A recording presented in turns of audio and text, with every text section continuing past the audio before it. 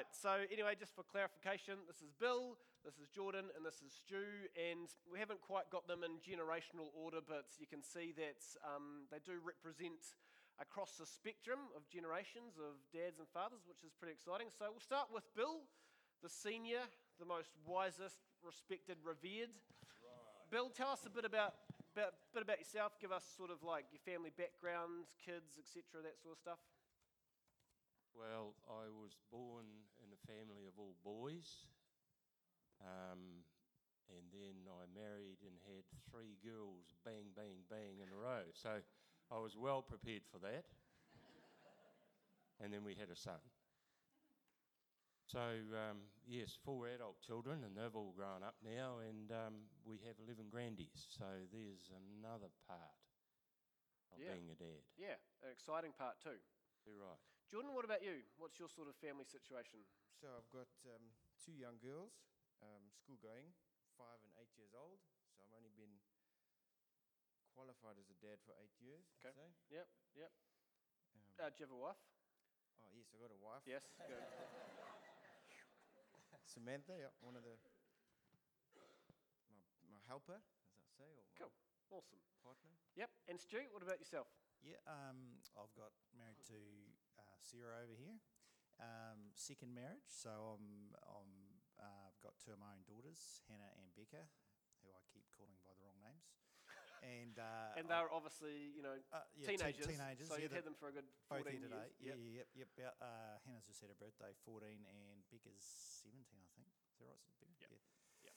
Good. And I've got three step-sons. So 2 of them are in their 20s, mid to late 20s, Josh and Ben, and then there's Jack, who's also 17, I think, Sarah? 16. Yep. And he's just left home to stay with his stepbrothers in Dunedin, so... Cool. So, yeah. So it's eclectic. Lots going on. Yeah, it's a different situation, yeah. So, Stu, tell us, just in your humble opinion, what do you think the best thing is about being a father? Well, I sort of treasure moments like with Becca going away on a hunting trip, just the 2 of us, and shooting a deer and butchering it and handing her the bloodied meat. Yep. And the back straps. Back straps and back legs, and boning them out, and she was holding them all bloody, and I was quite proud of her. And it was raining, and it was starting to get cold, and we dropped her a bedroll actually somewhere on the track on the Ford ATV. So she had to sleep on her clothes, but I had the bedroll for myself. So we woke up the next morning to deep snow, and it was just a real adventure getting out. So I treasure that with Becca. Yeah, cool. Good memories. Yeah, and with Hannah, I had a road trip going up to buy the Jag up in Auckland a few years ago, and driving home with her, spending a few days. So that was good. And Jack shooting his first bunny. Yep. And Joshy taking him out and shooting his first deer, and just seeing him go through all those emotions. That was all pretty exciting. So it's a lot of those sort of firsts that, as a dad, you're there for, and tracking alongside, and just seeing them also gain a bit of independence too. Yeah, it's pretty cool. Oh, for sure. I mean, Becca is very introverted, and just the other week she had a photography thing down at the golf club, and I took her down there in the dark, and there was no one there she knew, and there was no lights on, and I said, "Do you want me to come in?" She said, "No, I'm fine." And I was like, "Really?" 2 or 3 years ago, you couldn't get her to. Stand up and say something, so it was really good. Cool progress. Jordan, what about you? Best thing? So for me, it's far less violent. Yeah, I didn't want to say that, but it's fine. It's the constant cuddles, because I've got 2 girls. I just love it, and they're like my number 1 fan club. Yeah. Like, Sam reckons it's their day's made when I get home. Yeah. And it's like chaos. I just love it. Cool, awesome. Bill, what about you? What's the best thing about being a dad or a granddad? It is the love of family, and it's brought to me, just recently I lost a brother, and that was tough, because he was a big part of our family, but the way my kids gathered around me was the best. Humbling, wasn't it? So, is there anything that's not so great about being a father? Jordan, any thoughts? Oh, it's seeing them disappointed and upset with things that life throws at them, and we can't do anything about that. Just pray for them.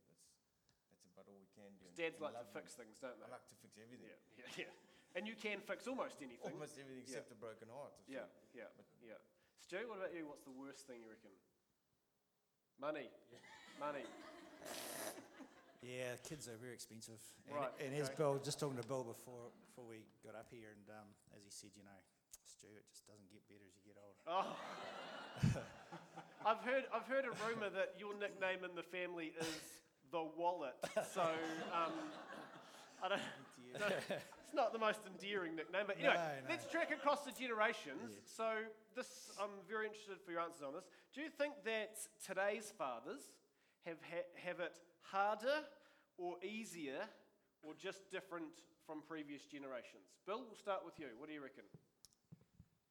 Well, I think I belong to the privileged generation, basically, because, my father's generation, they had war, they had depression. Mm-hmm. And I think the fathers today have more pressures and disruptions of society than we ever had. I was protected, Okay. no doubt about it. Yep, and it's just the time and the culture. Jordan, Yep. what about you? You're So- from South Africa, Yep. so there's a different sort of perhaps cultural aspect there. I don't know. Oh, so. Okay, Yeah. yep. But I'd say we've got it harder as fathers today. I remember my dad not having a phone. He'd come home at 2 o'clock and say, "Oh, there's a couple of messages to go and do a job later. Well, I'll spend time with family." Yep. And today we just go. And then when you get family time, it's precious. Yep. So So it's a bit of a time squeeze. Stu, what would you say? Yeah, I would say it's just different. I mean, people in Africa, their big number one is keeping their kids fed and clothed, and as Bill said, in some places of the country still today, it's just surviving. I mean, when you put it in context, we're more pressured and we're busier. Well, we seem to be busier and busier, but really, what's more important is you've got that sort of triangle pyramid of food, clothing, shelter. While we seem to have a lot of modern pressures, I think we can't. I think it's difficult to say it's harder today. There's always different things. Yep. Yeah. Bill, you talked a little bit about your father and his generation and stuff. I just want to kind of drill down a little bit and just see if there was anything that your parents did when you were a kid that you were like, I'm never going to do that as a parent, and then now you do it. Is there anything that kind of fits in that category? There is. When I was playing in the midgets final, my mother came onto the field and gave me a kiss. Really? In the middle of the game? At the end of the game, Right. in front of all my mates. All the boys, yeah. Yep. Yep. Yeah. And you know what? What? I've been known to go onto the netball court and give my girls a bit of a cuddle too. Nice. Stu, what about you? Is there anything that you were like, no way, I'm never going to do that, and then you find yourself surprisingly doing it? When I was a kid, especially at primary school, all my mates played rugby at the weekend. We were on a farm, and Mum and Dad didn't have a lot of, they were actually farm managers sort of thing. They didn't have a lot of money, so they didn't want to run me round. This was Carless Days time, so petrol was pretty expensive in those days. So the only reason I got to play rugby when I was sort of Form 1 was because the coach lived up the road, so he had to pick me up, and I wasn't allowed to go. And I thought, man, when I have kids, they're going to be allowed to play sport. Well, roll on. And Hannah's played 2 seasons of netball. I haven't seen a game yet because I've been working, busy doing other stuff, which is pretty bad right now as a dad. A lot of people today, especially people that aren't religious, sport is their religion. So not going to see your children play sport on a Saturday is like a Christian never going to church. Yep. So, some people are quite disgusted at that. But, 20 years ago, I would have been, or 30 years ago, I would have been disgusted at that too. But it's just, I'm doing exactly the same as my dad. I've just got prioritised, I've got things to do, I've got firewood to cut, I've got jobs to get out the door. And Got to keep the family warm, don't you? yeah. Yep. Cool. Okay, so it's funny, those sorts of things. Hey, I want to drill down into some texts from the Bible which talk a little bit about fatherhood and different reflections on that. So the first one is this. It's from Psalm 103. Dwight read it out earlier. The Lord is like a father to his children, tender and compassionate to those who fear him. Now, I wonder, Jordan, if you've got any thoughts on why you think God is often portrayed as being father-like in the Bible? Why do you think that? So I think your father would be someone that you look up to, a protector, comforter, someone you admire. And you just feel safe when you're around them. Should, at least. Yeah, and those are certainly qualities, characteristics that of God as portrayed in the Bible, right? That we try, yeah. Are they sort of qualities and characteristics that you try to put Yeah. into your life for your children? Yeah, I think also having patience. God's got a lot of patience with us. Yeah. This is again from my helper. Sam says that she sees me reflecting extreme patience with them. She just Cool. doesn't have that sort of patience with them. And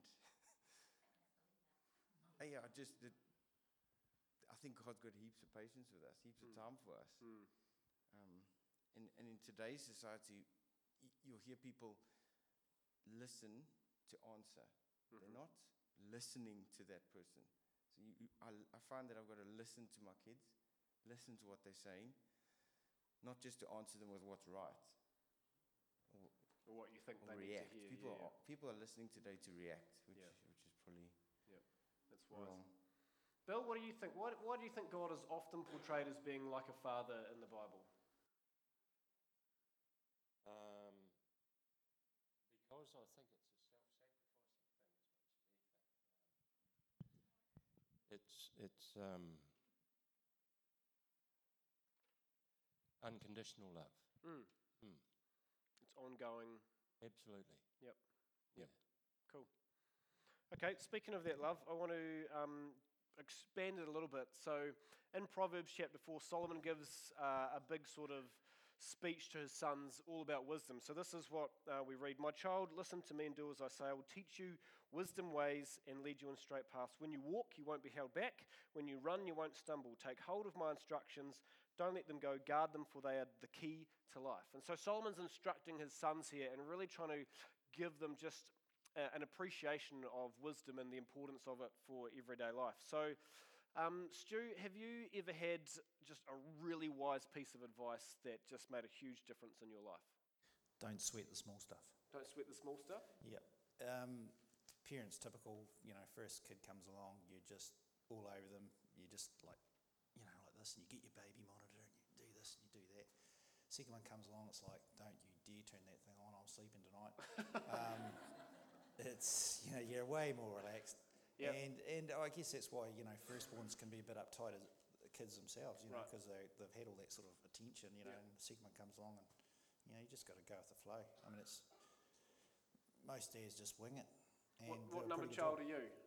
I'm the middle. Oh, right, okay, that's all good. Cool. Yeah. So I had a, terrible older sister and a terrible younger brother.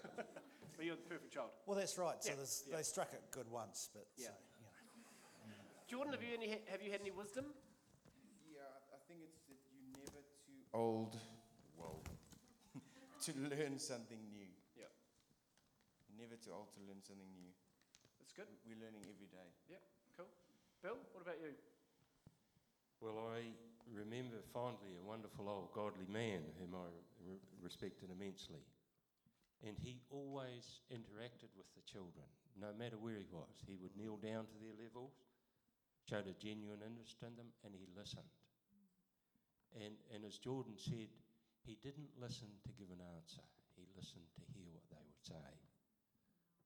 And I think that was wisdom by example, and I've never forgotten that. And I'm sure our children need to have their voices heard. They do. And he showed that. Yep. And you're good at continuing on that, Bill. So here's your moment, Bill. If there was one piece of advice that you think our world needs to hear, what is it? Listen to your mother. Awesome. Even if she's running on the field to give you a big kiss, you gotta listen to her. Jordan, what do you reckon we need to hear today? Maybe as a world, as society, culture, whatever. Start the problem, or the answer to the problem with sorry. Yeah. I'm sorry. It's a good one for fathers on Father's Day, isn't it? Yeah, nice. Stu, what about you? I'd say read your history. Okay. Because, as generations, it must frustrate God something terrible when he sees generation after generation just going through the same mistake. And we know ourselves, you learn a lesson by, the best lessons you learn are when you make a mistake and it costs you in some way. You learn not to do that again. I mean, your father or your mother can tell you time and time again, don't do this, this is what will happen. And you, yeah, mum, yep. And then you go and do it, and then bang, it hits you. And you think, they actually knew more than I thought. So, I think reading history and looking at past people's mistakes in history is good. And the Bible's full of it. Man after my own heart, Stu. I love that. Rightio. I'm going to go to a very famous classic text which says something about fathers and how we're supposed to interact with our kids. Fathers, do not provoke your children to anger by the way you treat them. Rather, bring them up with the discipline and instruction that comes from the Lord. We were talking about this the other day, and my wife thought it was hilarious that it was just directed at fathers. Clearly, they exasperate their children, provoke them to anger, etc. There was nothing in there about the ladies. But I think the key text is actually the second sentence. Bring them up with the discipline and instruction. So, Jordan, what do you think are some of really only the unique things that a father can bring to or for his children? So for me, a huge thing is respect. Just have respect for anybody, no matter how low they are, how high they are. You can interact with anybody. Mm-hmm. And I've tried to lead by example with my family, just by doing respecting people. Yeah, cool. Stu, what do you think? What is something that only a father can really bring their children? Yeah, I guess it's a man sort of thing. Men tend to be very sort of tunnel vision, focus on one thing, and they do one thing very well, but give them 3 tasks to do it once and they sort of stuff them all up. So you're not very good at multitasking, is that what you're saying? No, that would be a fair comment. Okay. And I think that would be true for most men. And I think, like when you see solo dads bringing up kids, the kids can be quite sort of, hard a wee bit, but they lack the mother's softness, and a lot of solo mums, they come up and the kids lack that guidance that the father gives. So I think that the family, the mother and father, it's a balancing act. It's right? a balancing act, and it's very important for them both. Yeah. Okay, cool. Bill, what about you? What do you think is something that a father can really only bring to his children? Oh, I've lost my page. Okay, we'll come back to you.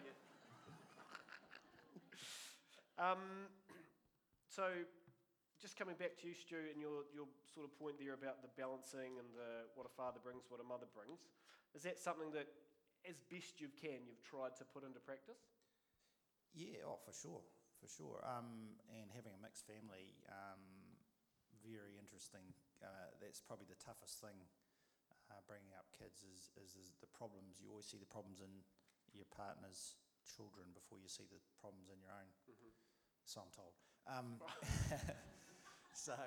it's true, that's just how it is, isn't it? The reality of life, the challenges, it's a reality of life. Dynamics, yep. And, all the arguments that Sarah and I have, not that we argue a lot, but are just about, inevitably, about the other one's children.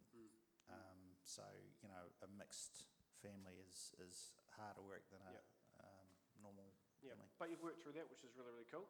Bill, Yeah. back on track? Yeah, okay, yeah. great. Yep. Okay, good. So, can you remember the question I asked you? No, Okay. It was, but I've got the answer. okay. It was something to do with what... You always have the answer, Bill. I should have just known that. What's something that fathers can uniquely bring to their children, for their family, etc.? Well, I think it's been very important for me as they grew up to treat them equally. As Stu mentioned, you bring up your first kid, you're like a brooding hen, if you like, and then the second child, the boundaries are stretched. By the time you get to the fourth, the boundaries they've found the boundaries, I tell you, and they're getting further and further away. But they remember too. You're always hard on me. Why was that? Well, you're always a little rascal, But I've found it very important that you treat them all equally. And if you do for one, you do it for them all. And that comes with your time. And I think time is one of those things that slips away.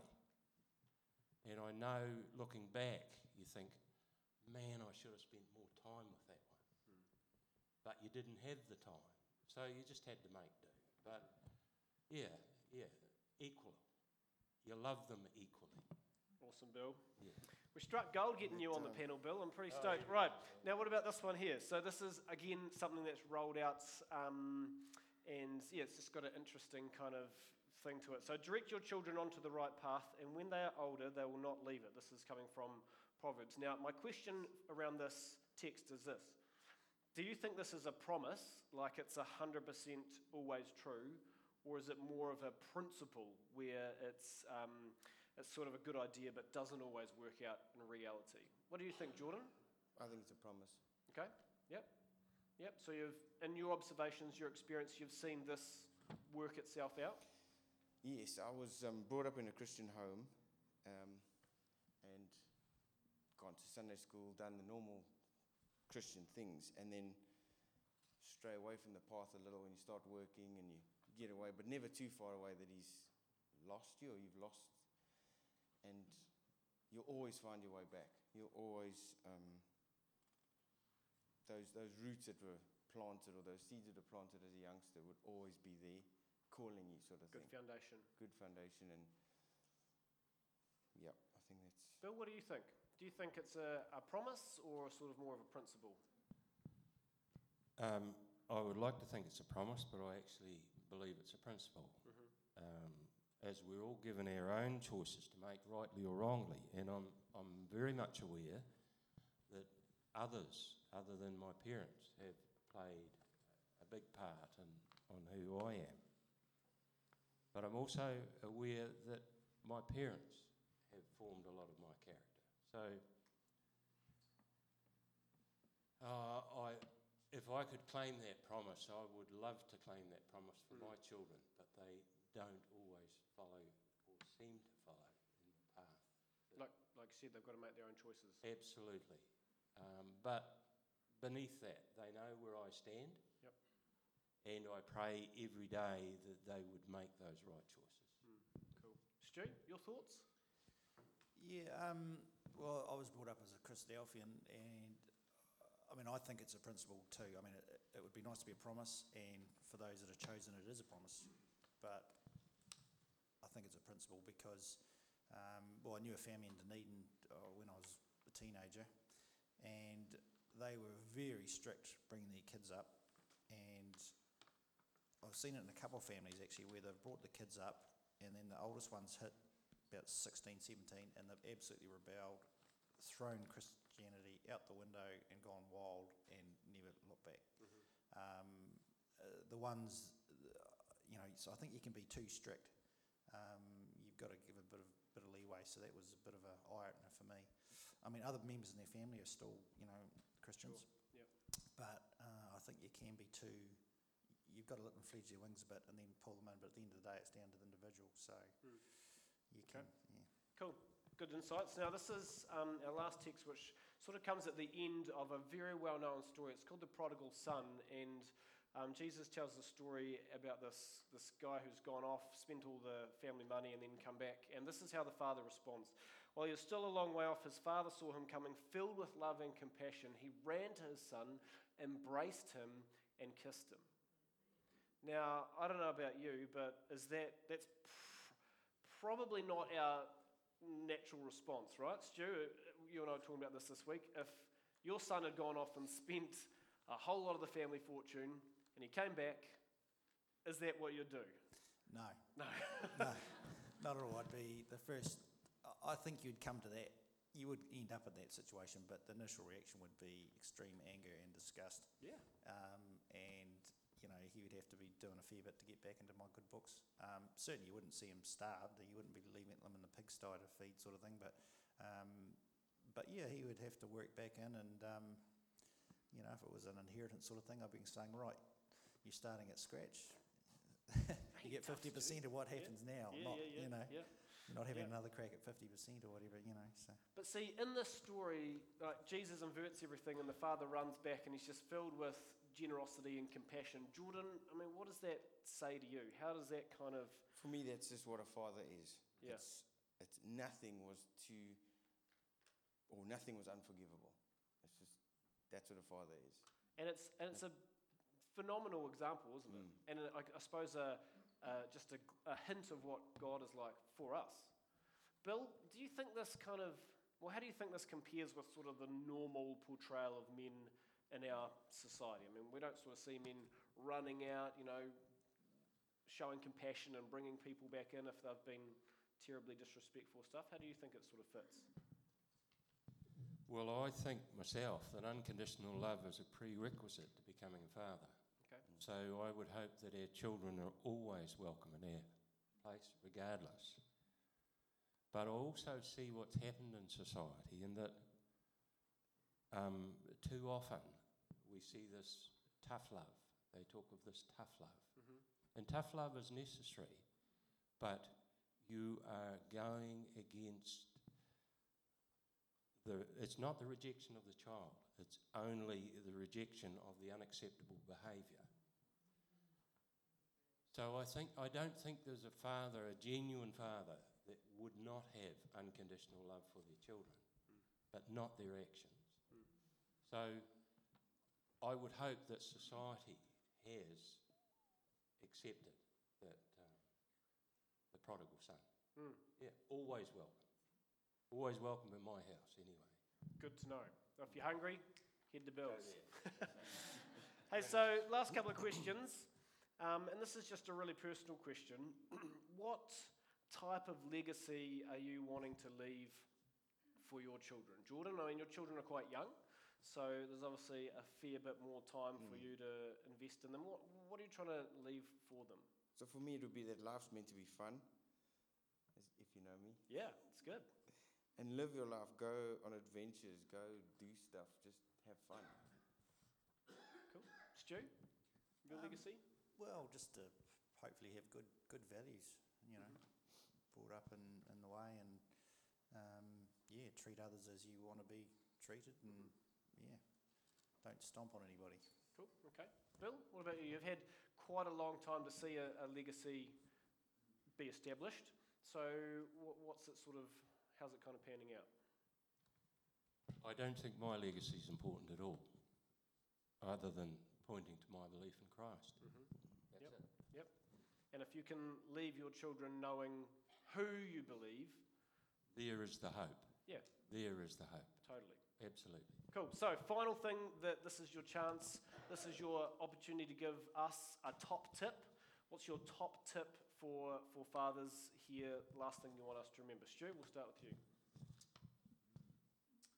Well, don't sweat the small stuff, and don't eat all your chocolate at once. Don't eat all your chocolate at once. Okay, good. Like that. Jordan?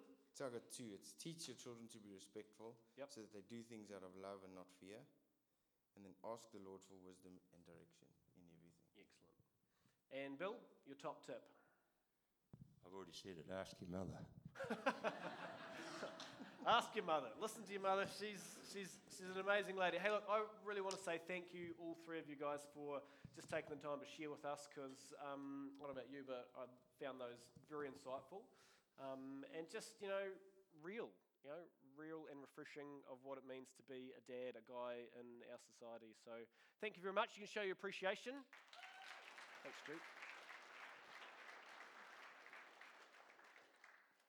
I just want to sort of finish off by reminding you of that story that we've just got the very end of it there. And that prodigal son story for about 2,000 years has been a great reminder of how God accepts us with open arms if we humble ourselves before him. And he's just, like Bill said, that unconditional love is phenomenal. But I think there's something also quite interesting to know, in that actually the prodigal son story could also equally be called the prodigal father story. Because the word prodigal means extravagant.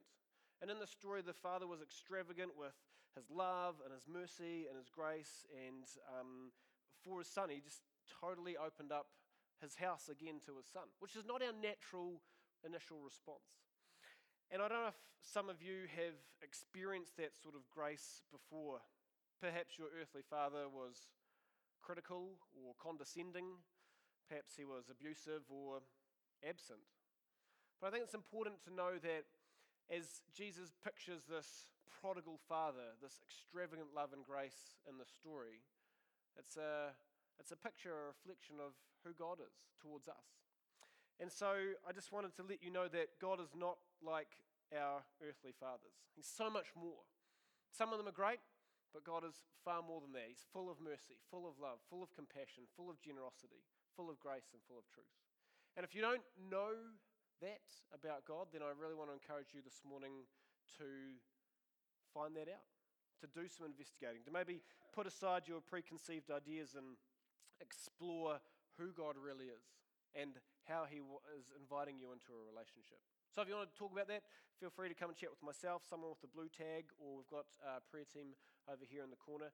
I'm sure you'd be welcome to chat with Bill or Stu or Jordan again. They've just, shared some fantastic insights with us. So let me just kind of wrap things up as we pray and just remember some important things.